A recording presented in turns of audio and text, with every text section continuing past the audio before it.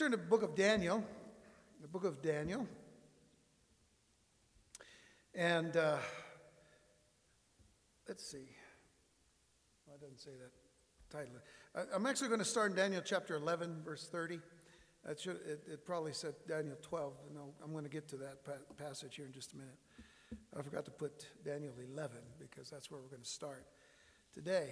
Last week we did a study on the Feast of Hanukkah and end-time prophecy, and how Hanukkah really is that feast. It's a minor festival in Israel, but it's the feast that actually begins to open and reveal a lot of end-time prophecy and end-time prophecy things.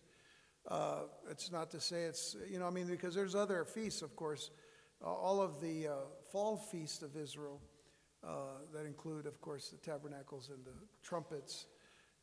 Those feasts have a lot of prophetic connections. But the Feast of Hanukkah has more than I think a lot of people give it credit for. And again, it happens to be a minor a minor festival, but it is a festival or a feast called the Feast of Dedication in the Bible, and it's only found in in John chapter 10. And there in John chapter 10, Jesus is the one that celebrates Hanukkah, which is really good because it's a festival of lights, and because the menorah that was part of the understanding of Hanukkah being that which was needing to have the oil for, and they only had one day of oil after the Maccabees had come and came back into the temple because it had been desecrated and whatnot by Antiochus. And anyway, they found one day of oil, and the miracle was that it lasted for all the days of the festival itself, or the feast of dedication itself. So within that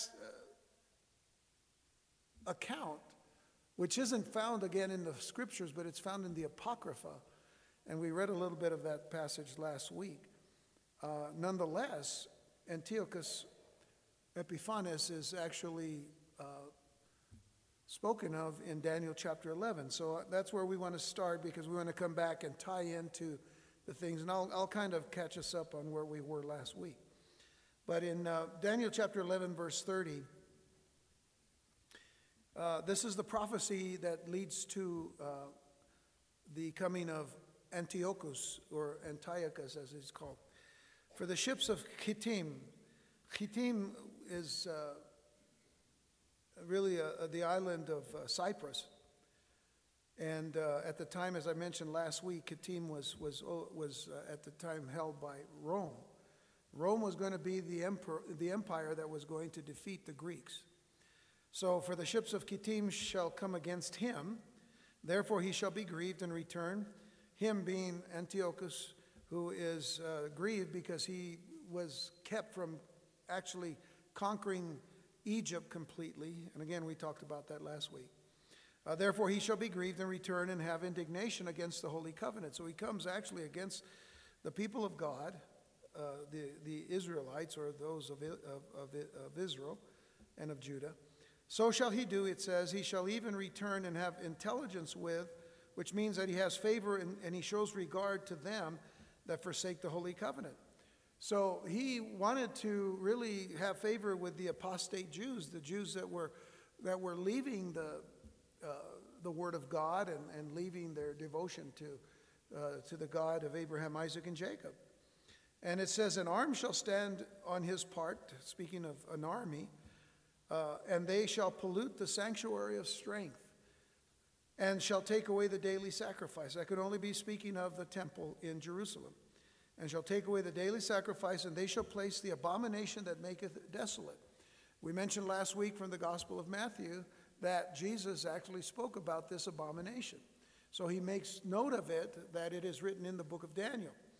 And this is one account of it. And remember, this is the account that deals with Antiochus being the one that actually desecrates the temple with the sacrifice of a pig on the altar, as well as putting an image of Zeus there in the holy place.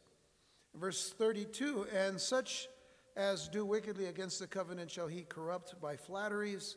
So he flatters all the people that don't want to have anything to do with the God of Israel any longer. But notice this, but the people that do know their God shall be strong and do exploits. And we'll talk about that verse at the very end. We'll go on to chapter 12 and look at verses 11 through 13. Because here now, this particular passage is not speaking of Antiochus, it is speaking about the Antichrist. And it says, and from the time that the daily sacrifice shall be taken away. So notice again, there was a very near fulfillment, and there's a further fulfillment away, but it's almost exactly the same thing. It says, from the time that the daily sacrifice shall be taken away, and the abomination that maketh desolate set up, there shall be 1,290 days. We talked about the 3.5 years last week. 3.5 years is something that ties Hanukkah to the end times. The usage of that length of time and times and half a time, 3.5 years. And again, we spoke on that last week. It goes on to say, blessed is he that waiteth and cometh to the 1,335 days, or 1,335 days, which we won't deal with tonight, but we'll come back to one of these days, maybe next week, since we're starting the new year next week on the 2nd. I think I'd like to do that. Maybe we'll do that before we go on to the book of Joel, because we're going on to the book of Joel to study. Verse 13, but go thou thy way till the end be. And the Lord is, encouraging Daniel to just let it rest. Wow. But go thou thy way till the end be, for thou shalt rest and stand in thy lot at the end of the days. Okay. Now go back a little bit further to Daniel chapter 9 as we consider the timing of everything that's going on concerning the end times. The prophecy of Daniel here in chapter 9, verses 24 to 27. We've done this very specifically, very in-depth, probably about a year or so ago.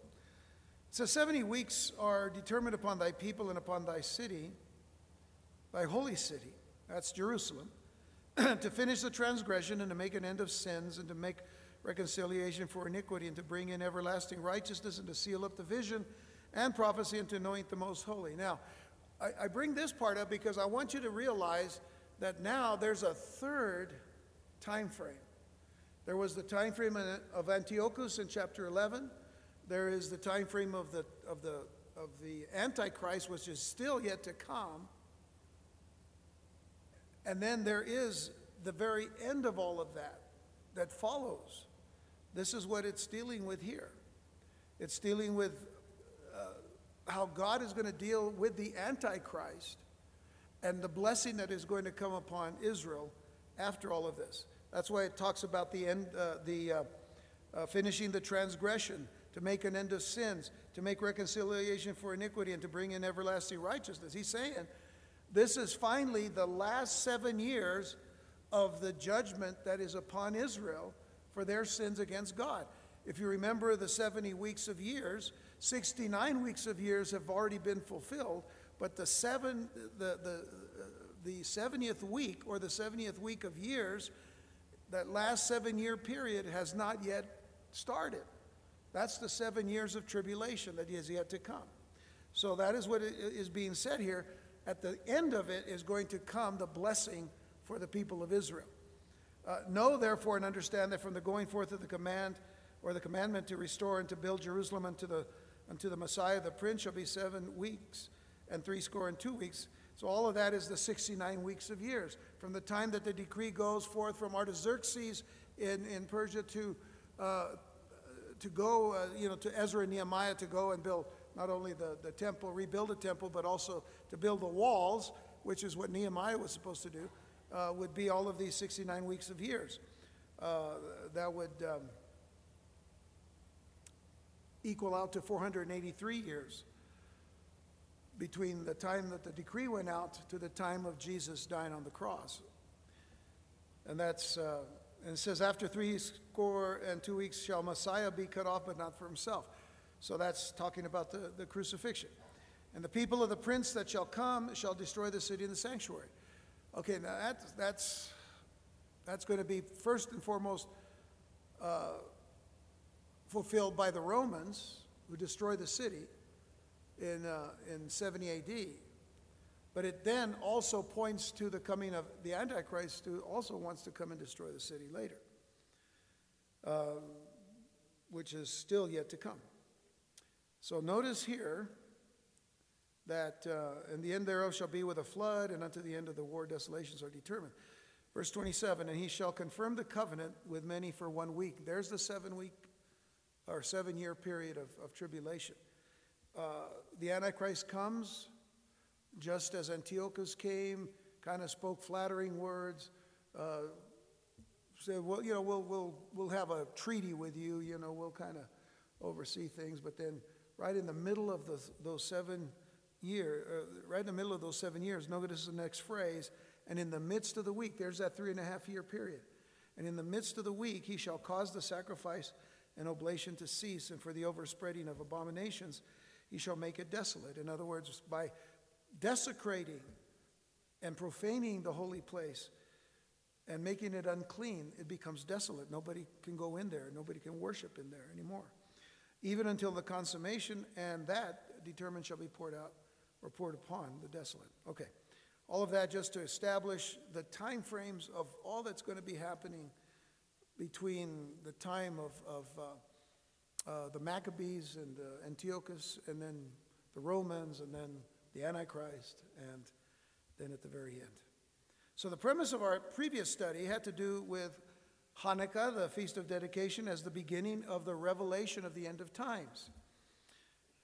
The story that we said began in the intertestamental period, the 400 years between the last book of the Old Testament and the book of Matthew, or the beginning of the New Testament that gives the gospel of Jesus Christ.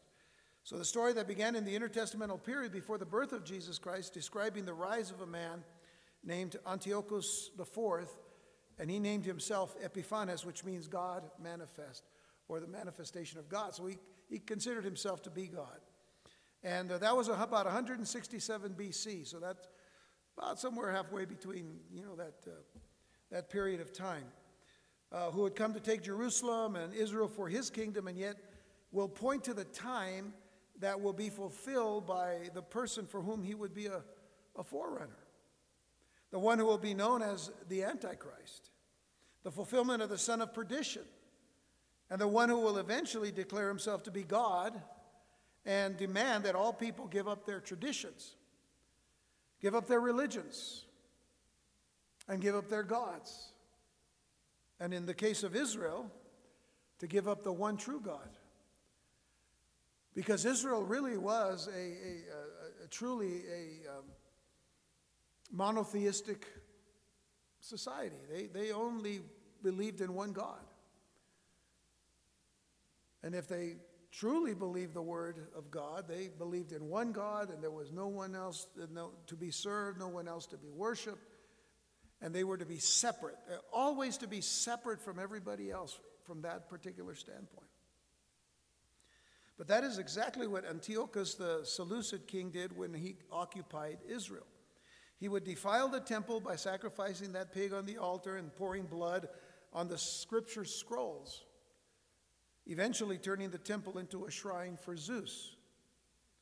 And while insisting at the same time to be called the manifestation of God. So to make a long story short, this wicked king sought not only to change the times and the seasons that Israel followed. The seasons, to change the time and the seasons would mean to really just change your whole calendar.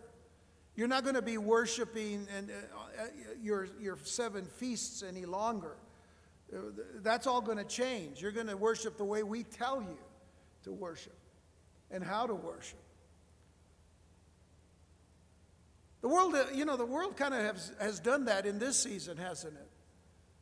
where it used to be, and I was taking this from somebody who's actually a Jew, who says, we have no problem with Christmas. This is what makes the holiday special. It's Christmas is a holiday, and it's a religious holiday, and it should be observed. But nowadays they say, we don't want that anymore. So now we go around telling everybody, celebrate winter. Now let me ask you something. You were out there today in the cold. Were you out there celebrating it? I wasn't. I was in here freezing to death. I know a lot of people in Wisconsin, because I go to Wisconsin a couple of times a year, and thankfully the Lord doesn't send me during the winter, because they don't like it. They love living in Wisconsin, but they don't like the cold. None of them do. Now, today here, we're in the 40s or 50s, whatever. They come down here in short sleeves. For them, this is nice. See, but we don't celebrate winter. Oh, let's celebrate the winter time. No. We celebrate the birth of Christ. or we rejoice in the fact that Jesus came with great purpose to come to this earth as he did. So, this is the way the world tries to change things away from the traditions, that we ourselves have lived under for a while. We don't need these celebrations, do we? Because we already know what Jesus Christ has done. But we use the opportunity to tell people about Jesus. So, that becomes for us an opportunity. So, this Antiochus would stop at nothing short of destroying Israel itself and its people. And this is what Satan has been trying to do down through the ages. We talked a little bit about that last time. Now, what Hanukkah does is reveal the end times. As I said last time, the Antichrist is revealed in Hanukkah. The end times is revealed in Hanukkah. The persecutions are revealed in Hanukkah. A lot of persecutions that took place during the time of Antiochus. And even what is happening in our nation today, to a certain extent, is revealed in Hanukkah. And we'll see a little bit more of that tonight. So now, because Israel did not, Israel did not fit into Antiochus' one world system, because that's what he was aiming toward. I read some of these passages from the Apocrypha last week, and it really kind of brought so much of the prophecies in Daniel and the book of Revelation together, because the wording was all the same, turning things into a one world system. We read that last week. We'll read a little bit of it again tonight. Now, because Israel didn't fit into that system, his only solution for this matter was to wipe them out. He wanted to wipe out the people and their faith, because they were resistant. I mean, there were those that weren't. The apostate Jews weren't resistant. They said, oh, well, we'll follow you. We'll do that. We're tired of this anyway. But the devoted Jews, the devout Jews, the remnant of Jews that love God still, they considered themselves still separate from the things of the world, because God had told them to be separate. But as we ended last time, there was one condition that needed to be set for these things to take place. And that was that the people of Israel had to start falling away from the faith into apostasy. That was a sign that needed to happen for all of these things to take place, and it did. And it happened big time during the time of Antiochus, because they started to follow the way of the Greeks. They started to follow the Greek culture. They started to do the things that the Greeks did. And not only just culturally or socially, but also religiously. And they began to sacrifice other gods, even though they hadn't done that, because they didn't come back into the land until they had gone through their time of punishment in Babylon. But then they come back, and they stay kind of faithful to the Lord. But then right when the Greeks come, there's dissension again. So the priesthood now was very corrupt to the extent that they were the very ones who led Antiochus into the temple to desecrate it. I mean, how else would the people would have, if they had known what was going to happen, they probably would have taken a stand. But in this particular case, well, the Greeks had a bigger army, but the priest said, "You just come in." There was no conflict.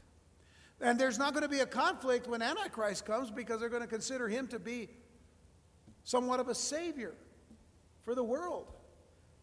You know, the world is in this tremendous flux right now from the standpoint of social, religious, economic, all kinds of problems that we see kind of happening in our country. It's really happening in across the world. And for the most part, the world has sold out to God. I mean, they're not sold out to God. They've sold out against God. They have sold out against God. There's some religiosity, as it were, but just very little. For the most part, Europe itself has become quite secular. The communist countries themselves, of course, have always been godless. And even if they have some sort of Christian religion involved, it's usually very, very ecclesiastical. In a word, it's dead. It has no power whatsoever. This is why those kinds of churches can be controlled. Eastern Orthodox, Russian Orthodox, Catholic, whatever. They can be controlled because they have no power. They've sought to play the power game from the standpoint of politics rather than to trust in the God that they say they serve, and the Christ that came to die for the sins of men. So the condition will be ripe again. Just as it was in the time of Antiochus, the condition will be ripe again when Antichrist appears on the scene. And if you remember, and we read a longer passage last week, but 2 Thessalonians, let me just read verses 3 and 4.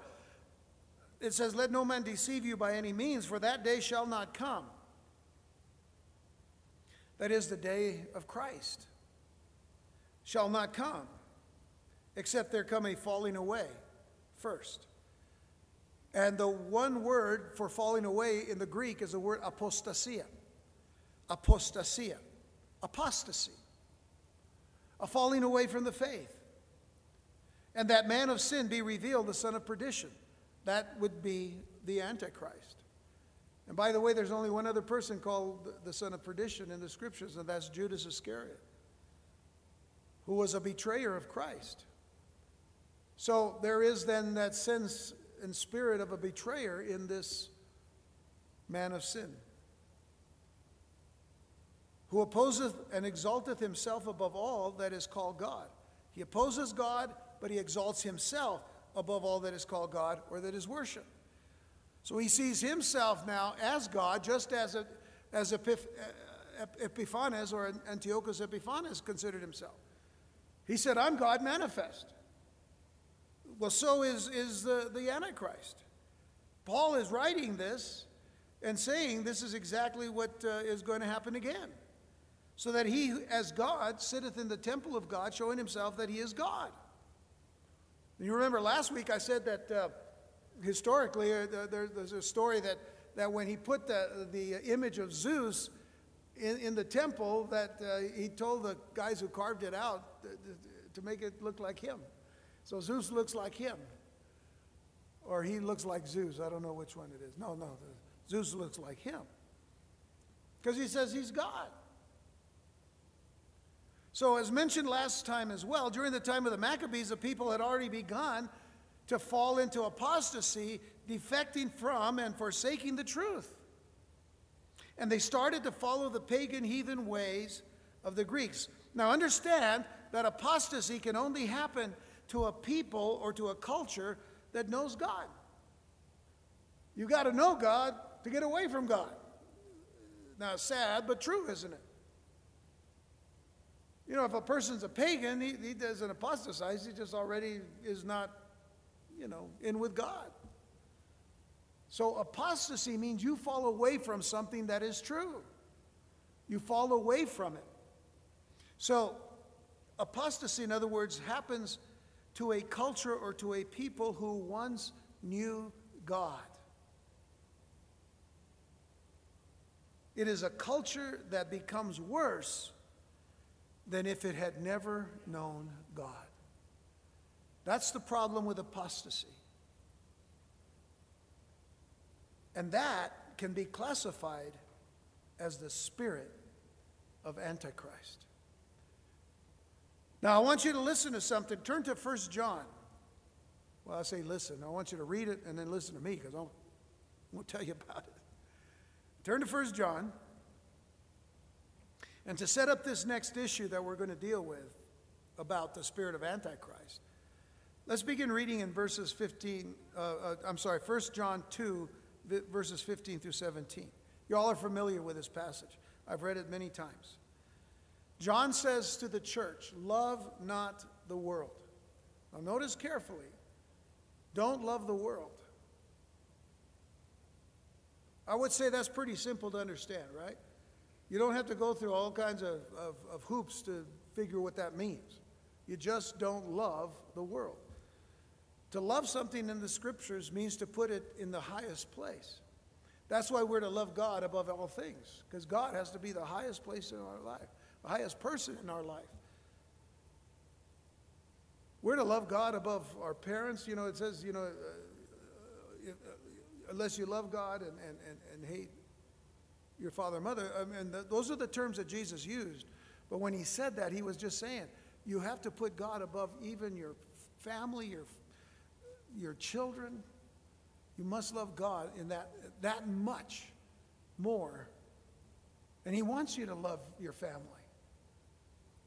But you have to love God way above that. So understand when he says, love not the world, neither the things that are in the world.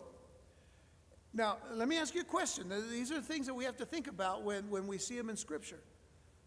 Why is he saying that? Because somebody or some people in the church are loving the world more than they're loving God.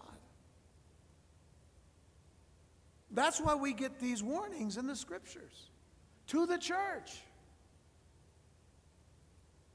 I know that we've studied this before, but in James, James chapter 4, you don't have to turn there because it's not going to be up behind me, but look at how strong James talks to the church about things. He says, from whence comes wars and fightings among you? Come they not hence even of your lust, the war in your members? You lust not, you have not. You lust and you have not. You kill, desire to have and you cannot obtain. You fight, you war, you have not because you ask not.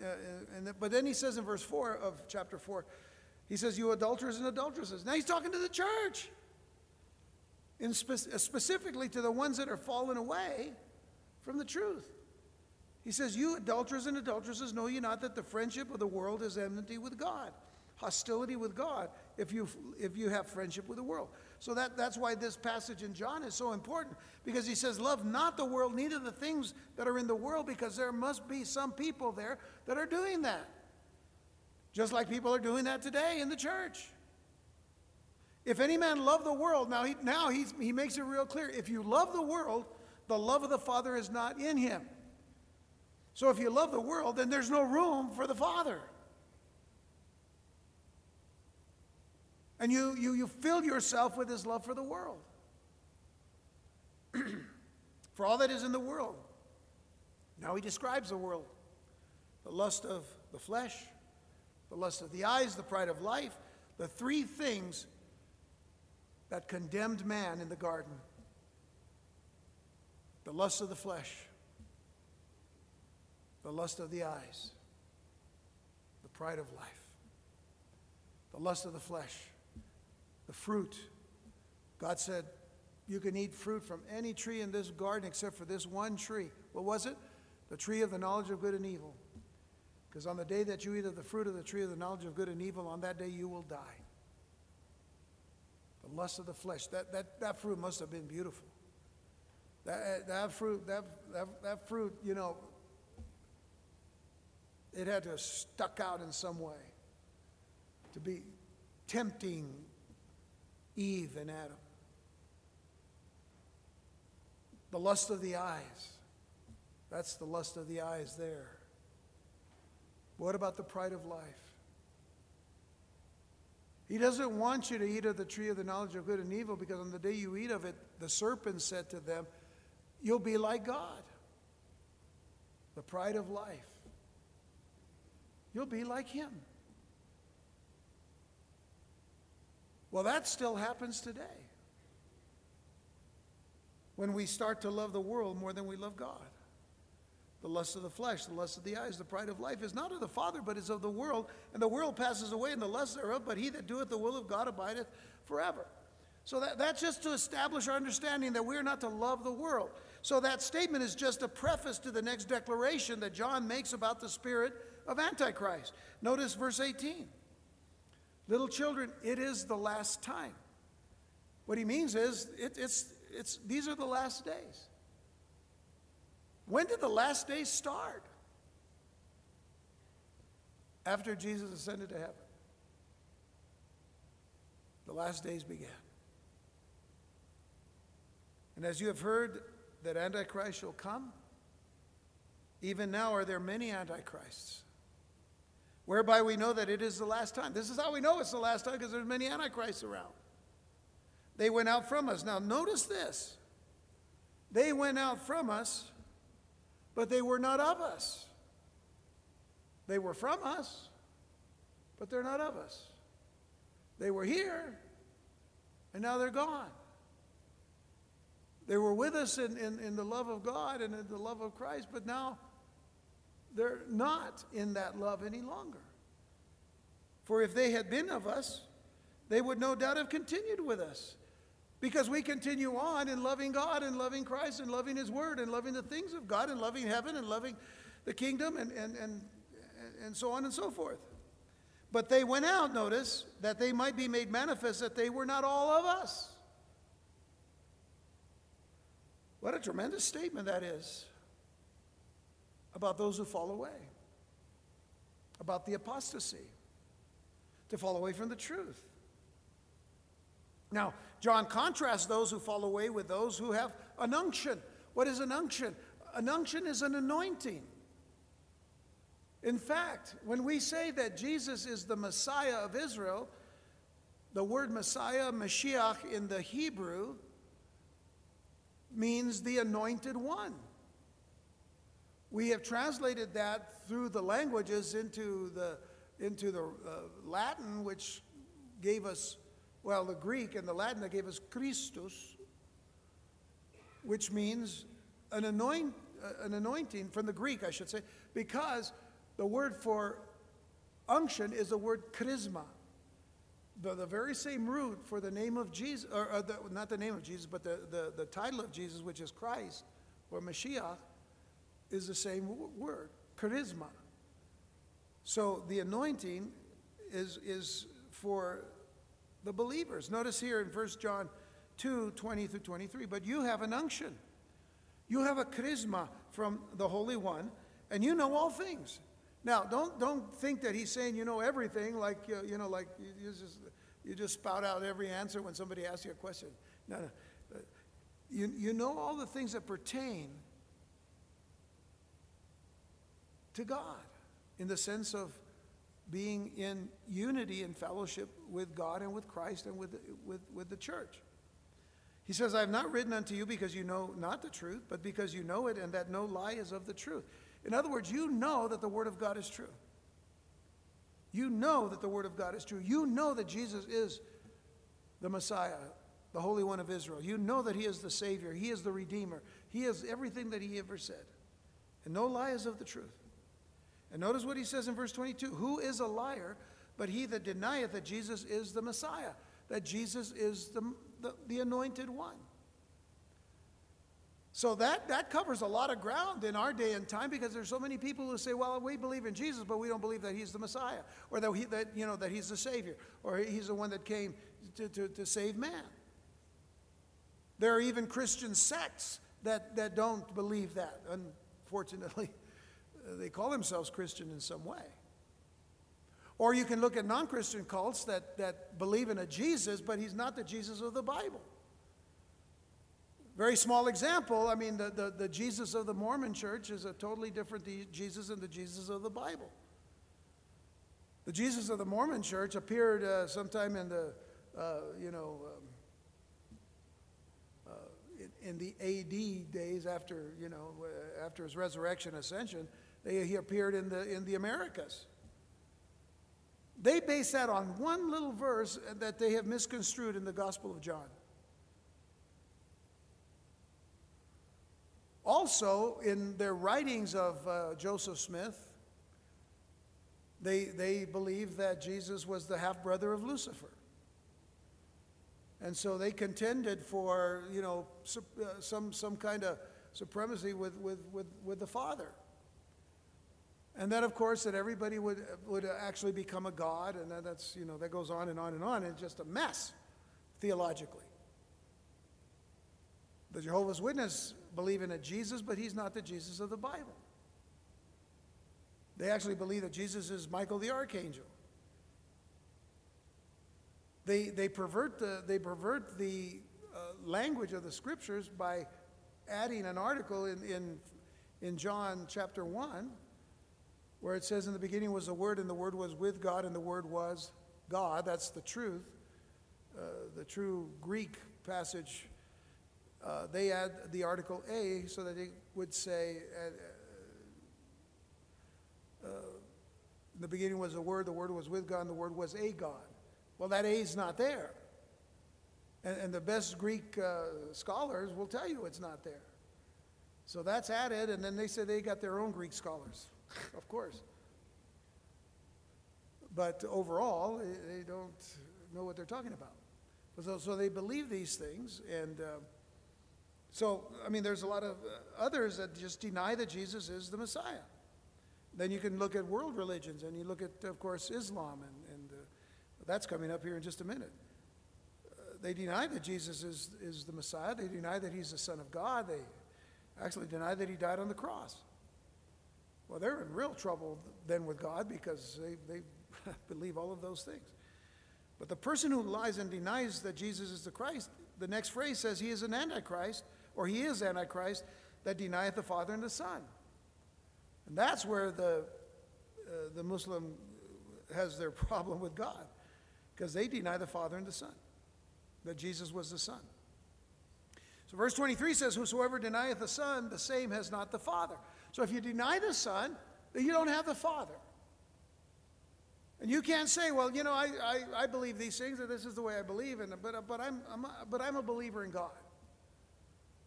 Well, you can be, because the Scriptures make it very clear that if you don't believe in the Son, then you can't have the Father either. Why? Because the Father and the Son cannot be separated. Jesus said, I and the Father are one.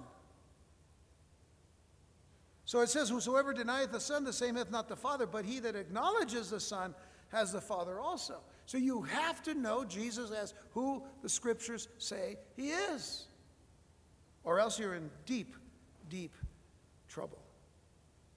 So the spirit of Antichrist not only pervades the culture around us, but may I say that it's even pervading the church. It has come into the church, this issue of the spirit of Antichrist. We've been talking a little bit about that when we were dealing with the issue of Jesus as the incarnate Son of God, and so on and so forth. But as we get into the rest of this study here, and we've got about halfway to go here, we're going to see that there are those movements within the church today that deny the very power of Jesus Christ and attribute that power to other things and other people even within the church, which cannot and should not be done. So you might be asking, how can that be then? How can that be that there's even this spirit of Antichrist in the church? Well, I want you to understand that the spirit of Antichrist, which by the way is also the spirit of Satan, you have to remember that, and you have to acknowledge that. The spirit of Antichrist is the spirit of Satan, the enemy. It will seek to change all traditions that are biblical, moral, and spiritual. It will seek to change all traditions that are biblical, moral, and spiritual. Now, scripturally, traditions are not bad because Paul talks about certain traditions. Now, for example, the Catholic Church takes that and says, see, we have traditions that Paul has given us the opportunity to use, but they've actually given more juice to the word tradition than what Paul even meant. So you have to really kind of dig to understand what Paul was saying there. But there are traditions. We follow traditions ourselves, even, in all of our church services. They're pretty much alike and the same, except for the fact that, we teach the Word of God, and every week it's different. Every week is a new page in the Scriptures and so on and so forth. Those are the things that are important. Tradition sometimes is just a little bit of an anchor that keeps us kind of going in one direction. But the spirit of Antichrist will seek to change all traditions that are biblical, moral, and spiritual. The goal, as it was in Antiochus Epiphanes' time, was to bring about an unnatural civilization. Now listen carefully to what I said. It was to bring about an unnatural civilization. Unnatural civilization. It comes down to one word found in Scripture as well as in the apocryphal account of the Maccabees. One word in the Hebrew, the word Shena. Shena, S-H-E-N-A. It is the word for change. Change. Go back to Daniel chapter 7 now. Daniel chapter 7. And I'm not going to spend a lot of time at all on the deeper prophetic issues. We talked about these again. They're on record in our archives, so you can get them online. In Daniel chapter 7, verse 7. After this I saw in the night visions, and behold, a fourth beast, dreadful and terrible, and strong exceedingly. And it had great iron teeth. It devoured and brake in pieces and stamped the residue with the feet of it. And it was diverse. The word diverse here in the Hebrew is the word Shena. It was diverse from all the beasts that were before it, and it had 10 horns. So the root of this beast was diverse in the fact that it was different from all the other beasts. So the word diverse, Shena, as used here, speaks of a beast that was different than all the rest as seen in the vision. It is speaking of the Antichrist and where the Antichrist will come from. The little horn in verse 8, by the way. The little horn is the Antichrist. But it refers more to the changed or altered kingdom that he will bring about. It's diverse and different because he has brought about a change, Shena, and altered the kingdom that he is going to bring about. Now, this is reflected more clearly then in verse 25 of chapter 7. So just go to down to verse 25. Might be on your next page on your Bible, but Daniel 7:25 says, and he shall speak great words against the Most High. So who's the he? The he is the Antichrist. He shall speak great words against the Most High and shall wear out the saints of the Most High. Now, when we did this study back, I don't remember how long ago, but when we did this study, I was talking about wearing out the saints of the Most High, meaning that he, does everything to destroy the saints. Wears them out spiritually, physically, emotionally, in every way, shape, and form. And he shall wear out the saints of the Most High. And then he says, and think to change times and laws. Now let's dig a little deeper into that phrase. Think to change times and laws. Doesn't mean that he's thinking about it. It means, because the word think means, or it comes from the word sebar, which means with intent. So the Antichrist, with intent, wants to change the times and the laws. Shena is the word change. The times, of course, are the seasons, the festivals, the days that you use to worship God and in the various manners that the Lord had prescribed to the children of Israel back in the book of Leviticus, chapter 23, and in other places as well. He wants to change. He has the intention to change the times and the laws. The laws being the decrees and the manners by which they worship. I want to change that way that you worship. You should worship the way I tell you to worship. This is what the Antichrist is ultimately going to say. And they shall be given into his hand, notice, until a time and times and the dividing of time. What is that? 3.5 years, as we saw last week. So we know that it is the Antichrist. We know that he's going to do that in the middle of the 7-year period. And they'll be given into his hand until a time and times and the dividing of time when he goes and does what he does in the temple. Now, last week I read from the first book of Maccabees, chapter 1, pertaining to what Antiochus did in trying to replace the faith of Israel with paganism. Listen carefully. I'll read it again. I'm going to start in verse 44 of chapter 1 of 1 Maccabees. It says, "For the king had sent letters, sent letters by messengers unto Jerusalem and the cities of Judah, that they should follow the strange laws of the land." The strange laws of the land are now the new laws of the land, the strange laws being the ones that came in by the Greeks. "And forbid burnt offerings." What did the Lord want his people to do? Offer unto him the burnt offerings, the sacrifices, the drink offerings in the temple, it goes on to say, "and that they should profane the Sabbaths and festival days." They should profane them. You just mock them. You're no longer going to follow them. They're no good for you. Follow us and follow our laws and our ways and our gods and our ways of serving them, and just mock yours. And then he goes on and says, "and pollute the sanctuary and the holy people." The whole idea is to desecrate everything that belongs to God. Everything. Set up altars and groves and chapels of idols, and sacrifice swine's flesh and unclean beasts. That they should also leave their children uncircumcised, and make their souls abominable with all manner of uncleanness and profanation.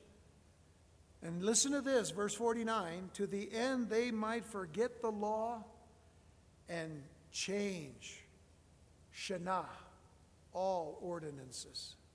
Change them all. You're no longer going to be Jews. You're no longer going to be separate unto your God. "And whosoever would not do according to the commandment of the king," he said, "he should die." That was the decree of Antiochus. Profane your practices. Pollute your temples, or pollute your places of worship. Pollute your people. And to effect this change, or this kind of change, we're told in verse 34 of the same chapter, "And they put therein a sinful nation, wicked men, and fortified themselves therein." They put wicked people in places where normally you would put holy men. Men set aside, separate, to serve God. This is happening today in the church. For in many denominational churches and many churches that depend upon the seminaries that they will only acknowledge for their particular denominations, many of those seminarian graduates come out already saying, well, there's a lot of things in the Bible I don't believe in. And these will become pastors and ministers in churches and in Bible schools and Bible colleges and in seminaries as well, telling people that the Bible isn't really all true. They don't believe in the incarnation of Jesus. They don't believe in the death, burial, and resurrection of Jesus in some cases. They consider it a myth, as I said on Sunday about the incarnation. And they have a form of godliness, as Paul said. They have a form of godliness, but they deny the power thereof. That's happening today. And in other kinds of churches, they've gone away from the Word of God. They set it aside. They have worship leaders that lead in songs that have nothing whatsoever to do with the God who is holy and righteous and just and true. Or they put on these weird type of programs and concerts and entertainment, try to entertain their people. And people think that's a wonderful thing. And they never once open the Bible to hear what God's Word says about who God is. So this reflects the perversity of the end-time culture, especially in our own nation.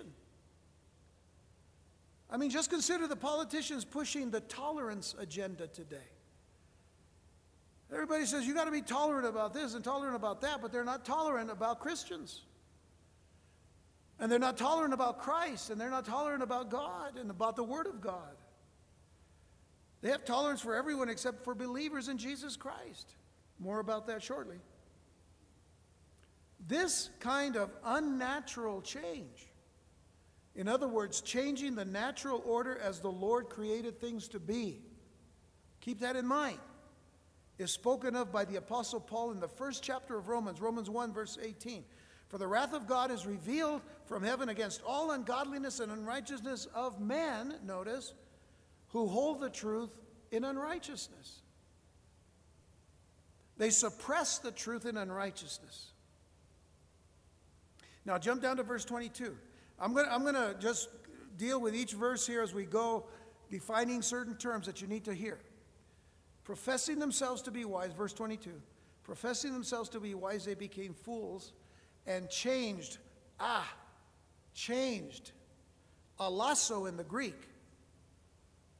linked to shana in the Hebrew. And changed, which means to make different, the glory of the uncorruptible God into an image made like to corruptible man, and to birds, and four-footed beasts, and creeping things. Wherefore God also gave them up to uncleanness, impurity, through the lusts of their own hearts, to dishonor their own bodies between themselves. And notice this, who changed. Now, the word has alasso in it, but it's a different word. In the Greek, it's metalasso, which means they exchanged. They gave up one to receive another. They changed the truth of God. Notice what they exchanged. They exchanged the truth of God into a lie and worshiped and served the creature more than the Creator, who is blessed forever. Amen.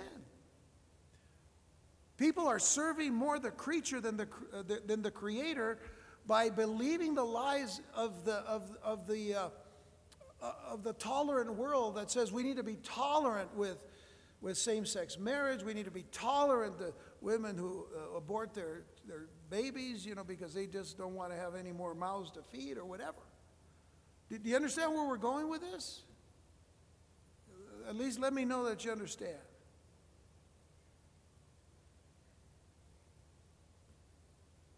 Verse 26, for this cause God gave them up unto vile affections, which means disgraceful passions and lusts. And here he goes, for even their women did change. Metalasso, they exchanged the natural use into that which is against nature.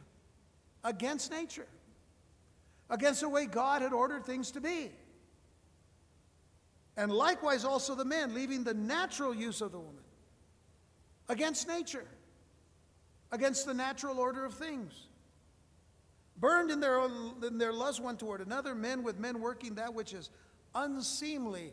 That's an interesting word in the Greek. Askemosune, which means indecency and shameful. Now, what is it that most people tell you? Oh, no, this is how they feel. This is just, you should never prevent people just from loving who they want to love. Really? The Bible says it's shameful and it's indecent because it's unnatural. And receiving in themselves that recompense of their error, which was meet, it was fitting. And even as they did not like to retain God in their knowledge, God gave them over to a reprobate mind, adokimos, which means a rejected and worthless mind. People who have gone in this particular direction will end up having a rejected, worthless mind to do those things which are not convenient, which means it is not fitting for anyone to do. Because God did not create us in that way. So today we live in a worldwide society that calls good evil and evil good. We know that from the scriptures, right? Isaiah 5 verse 20. Woe unto them that call evil good and good evil, that put darkness for light and light for darkness, that put bitter for sweet and sweet for bitter. That's where we're living today. That's what's happening in our world today. These are blasphemous, arrogant attitudes similar to those of every antichrist, such as Antiochus, and who mock God, who mock Jesus, who mock the true church of Jesus Christ, who mock the word of God and everything that was created to be good. And they end up being heroes on Facebook. Or they end up being heroes in all kinds of social media. In Hollywood. On Broadway. Talk against God and you're going to be loved by the world. This is what is mocked today. The very good that can only come from God. That's mocked. What James says in verse 17 of chapter 1, every good gift and every perfect gift is from above, and cometh down from the Father of lights, with whom there is no variableness or variation, neither shadow of turning. Antiochus Epiphanes decreed that no believer in the God of Israel shall be tolerated. No believer shall be tolerated. The one world system has arrived, and all that will be tolerated will be evil. This is the spirit of the age, the spirit of Antichrist. It has affected the world economically. Look at the world today. Look at it. Everybody wears the same thing all over the world, right? One world government, one world thinking, one world ways. It has affected us economically, culturally, social media. Ultimately, it's going to affect us politically. It's almost there. It's almost complete in the political arena. Look at the United Nations. Look at all these little groups of nations getting together. By the way, it's very interesting if you look at the study of Zeus in Greek mythology and whatnot. Supposedly, Zeus became a bull because he wanted to seduce a woman. And by the way, the woman's name was Europa. Europa. There are coins made with that picture of a bull and a woman riding the bull. By the way, Europe has been seduced by the bull of Antichrist and the Antichrist system and the Antichrist spirit. Because in Europe today, it is sold out. They'll be so ripe when the Antichrist comes. Religion, for the most part, is dead. True spiritual belief in Christ is very, very rare. The world leaders are all this way. Look at, just think of the president of France. What's his name? Macron. Whew. I think there for a little while, I thought he was going to call himself the Antichrist, Kind of weird. Well, by the way, Israel did not fit in Antiochus's world order, still the true Israel doesn't fit today. Because the true church of Jesus Christ is not and should not fit into this new world order either. And sadly, our nation, as well as much of the visible church, is turning away from Israel, which is sad because the Bible says very clearly in the book of Genesis, I will bless those that bless you, and I will curse those who curse you. And that's a truth that will bear out in these last days. So getting back to the Hanukkah story, and I'm almost done here. Give me a little extra time, just a little bit. But getting back to the Hanukkah story for a moment, the idol placed in the temple, that image of Zeus, as I said, was to look like Epiphanes, the manifestation of God. And I mention that again because this is the end time culture. It is the end time culture for man to declare himself to be God. There are a lot of gods today that are calling themselves God. A lot of people that are calling themselves gods in many different ways. What they're saying truly is, no one is above me. No one is above me. There is no God over me. There is no law to guide me. I am my own God. I am my own law. We can see things in small ways, and we can see things in very large ways of this very attitude. Today, man is redefining morality, much like the emerging church is redefining Christianity, or trying to anyway. I mean, these are book titles, by the way, in bookstores today, Christian bookstores. Reimagining Christianity. Why do we need to reimagine Christianity? Well, what about reinventing Christianity? Let's stay away from those guys, man, because, when the thunderclouds come, I'll be around. But that's what's happening in the church today. What are we doing about the war against prayer and the Word of God? People are changing the whole idea of prayer today. Unless you're in the in crowd that goes and does this contemplative prayer, or join prayer circles, or do labyrinth walking and all kinds of other things. I mean, what are they doing? All of those things were borrowed or taken from the New Age movement. They're taken from something that is against God, not for God. So what are we doing about that? What are we doing about the war against the Word of God? I'll tell you what, if I ever end up going to a church where I'm carrying my Bible and nobody else has one, I'm walking right out. I don't need to be there. And I've been to some like that.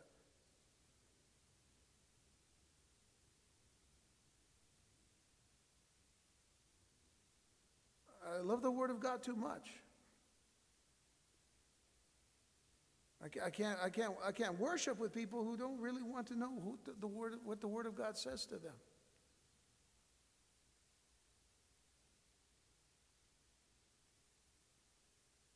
I think we need to stand.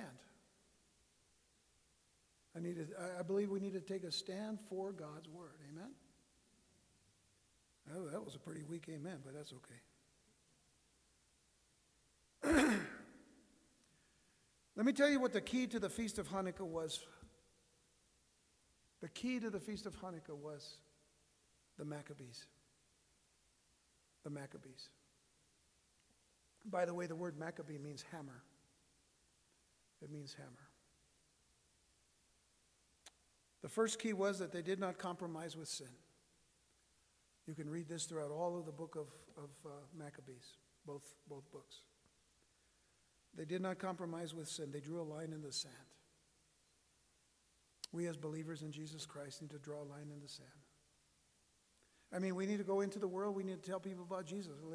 Let's never stop that. That's our calling. That's our mission. That's our commission, that Jesus gave us. Go into all the world and make disciples of all nations, baptizing them in the name of the Father and of the Son and the Holy Spirit.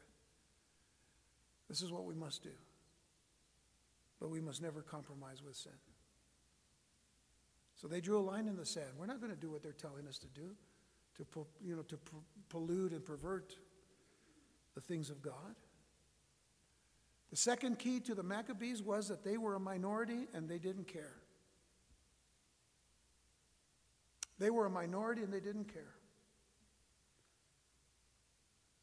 I'm kind of saddened when I talk to people that, they just feel like, the more people in a church, the better the church is. Is that true? Can that possibly be true?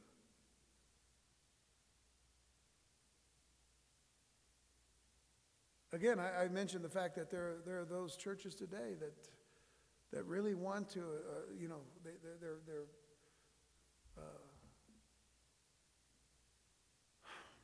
just want to get people in there.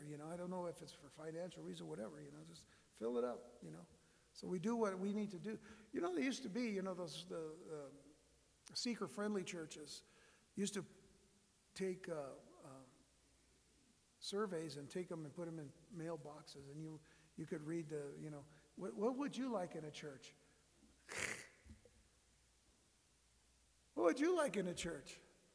Some people put, we could have beer and wine served afterwards.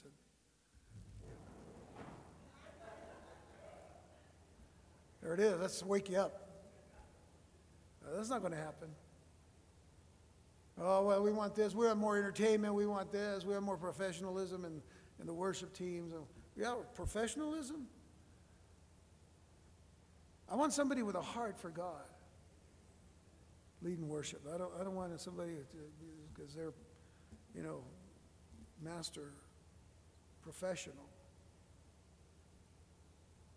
They were a minority, but they didn't care because they stood strong for God and His Word. Thirdly, they stood against the spirit of the times. They said, in effect, what the Maccabees said was, we don't want to be politically correct. We don't want to be politically correct. The fourth thing is that they did not bend the Word of God to fit their circumstances. Listen carefully. They did not bend the Word of God to fit their circumstances. They changed their lives to fit the Word of God. That's what we must do. They kept themselves separate from the world. That is something we see in Scripture all the time. That is what it means to be holy, to be separate from the world and separate unto God. Lastly, they became warriors. They weren't natural fighters. They weren't in the army. They were farmers. The Maccabees. They became warriors.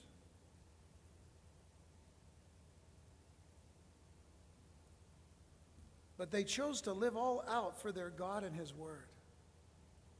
They chose to live all out for God. So they would stand and they would fight. And by the way, they would die if they had to for the sake of God and His glory. The passage that we read last time, pointing to the coming of Antiochus Epiphanes, Daniel chapter 11, contains a hint of this Maccabean attitude. The hint is in verse 32. I told you we'd come back to it. Daniel 11:32. And such as do wickedly against the covenant shall he corrupt by flatteries, but the people that do know their God shall be strong and do exploits, which means they shall be strong and they take action. They take action.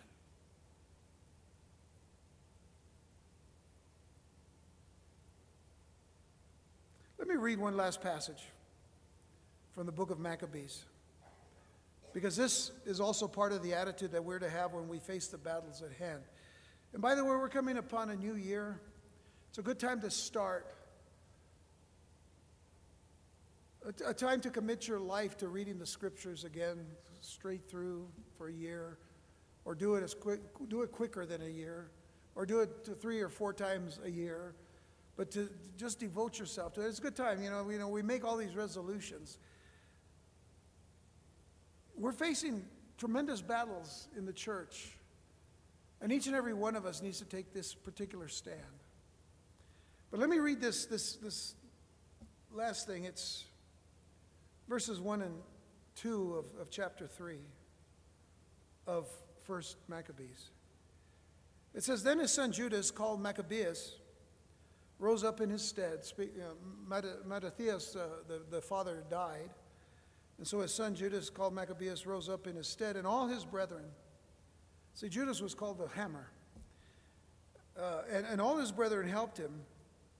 And so did all they that held with his father, and they fought. Notice this. They fought with cheerfulness the battle of Israel. And I thought, wow. They fought with cheerfulness. By the way, the word cheerfulness is joy. They fought with joy the battle of Israel. They fought with joy, knowing that they could die at any moment. They fought with joy because they believed in the God that they were fighting for. They believed in the word that they were fighting for, that would tell them that this was not it for them. They would have life through resurrection with their God. So I close with Nehemiah chapter 8, verses 9 and 10. And Nehemiah, which is the Tirshatha, which is the governor, that's a Persian word. And Ezra the priest, the scribe, and the Levites that taught the people said unto all the people, "This day is holy unto the Lord your God." Now the word of God had been read to the people, and when they heard the word of God, they wept. They hadn't heard the word of God like that. And he says, "Mourn not nor weep, for all the people wept when they heard the words of the law. Then he said unto them, Go your way, eat the fat and drink the sweet, and send portions unto them for whom nothing is prepared." Sounds like yesterday, Christmas. Everybody was out there eating the fat and drinking the sweet. Please don't tell me I was the only one. Okay. "And send portions unto them for whom nothing is prepared, for this day is holy unto the Lord." Notice this. "Neither be ye sorry, for the joy of the Lord is your strength." The joy of the Lord is your strength. The cheerfulness of the Lord is your strength. The Maccabees fought with cheerfulness. They fought with joy because that was their strength. They believed God, and they believed his word.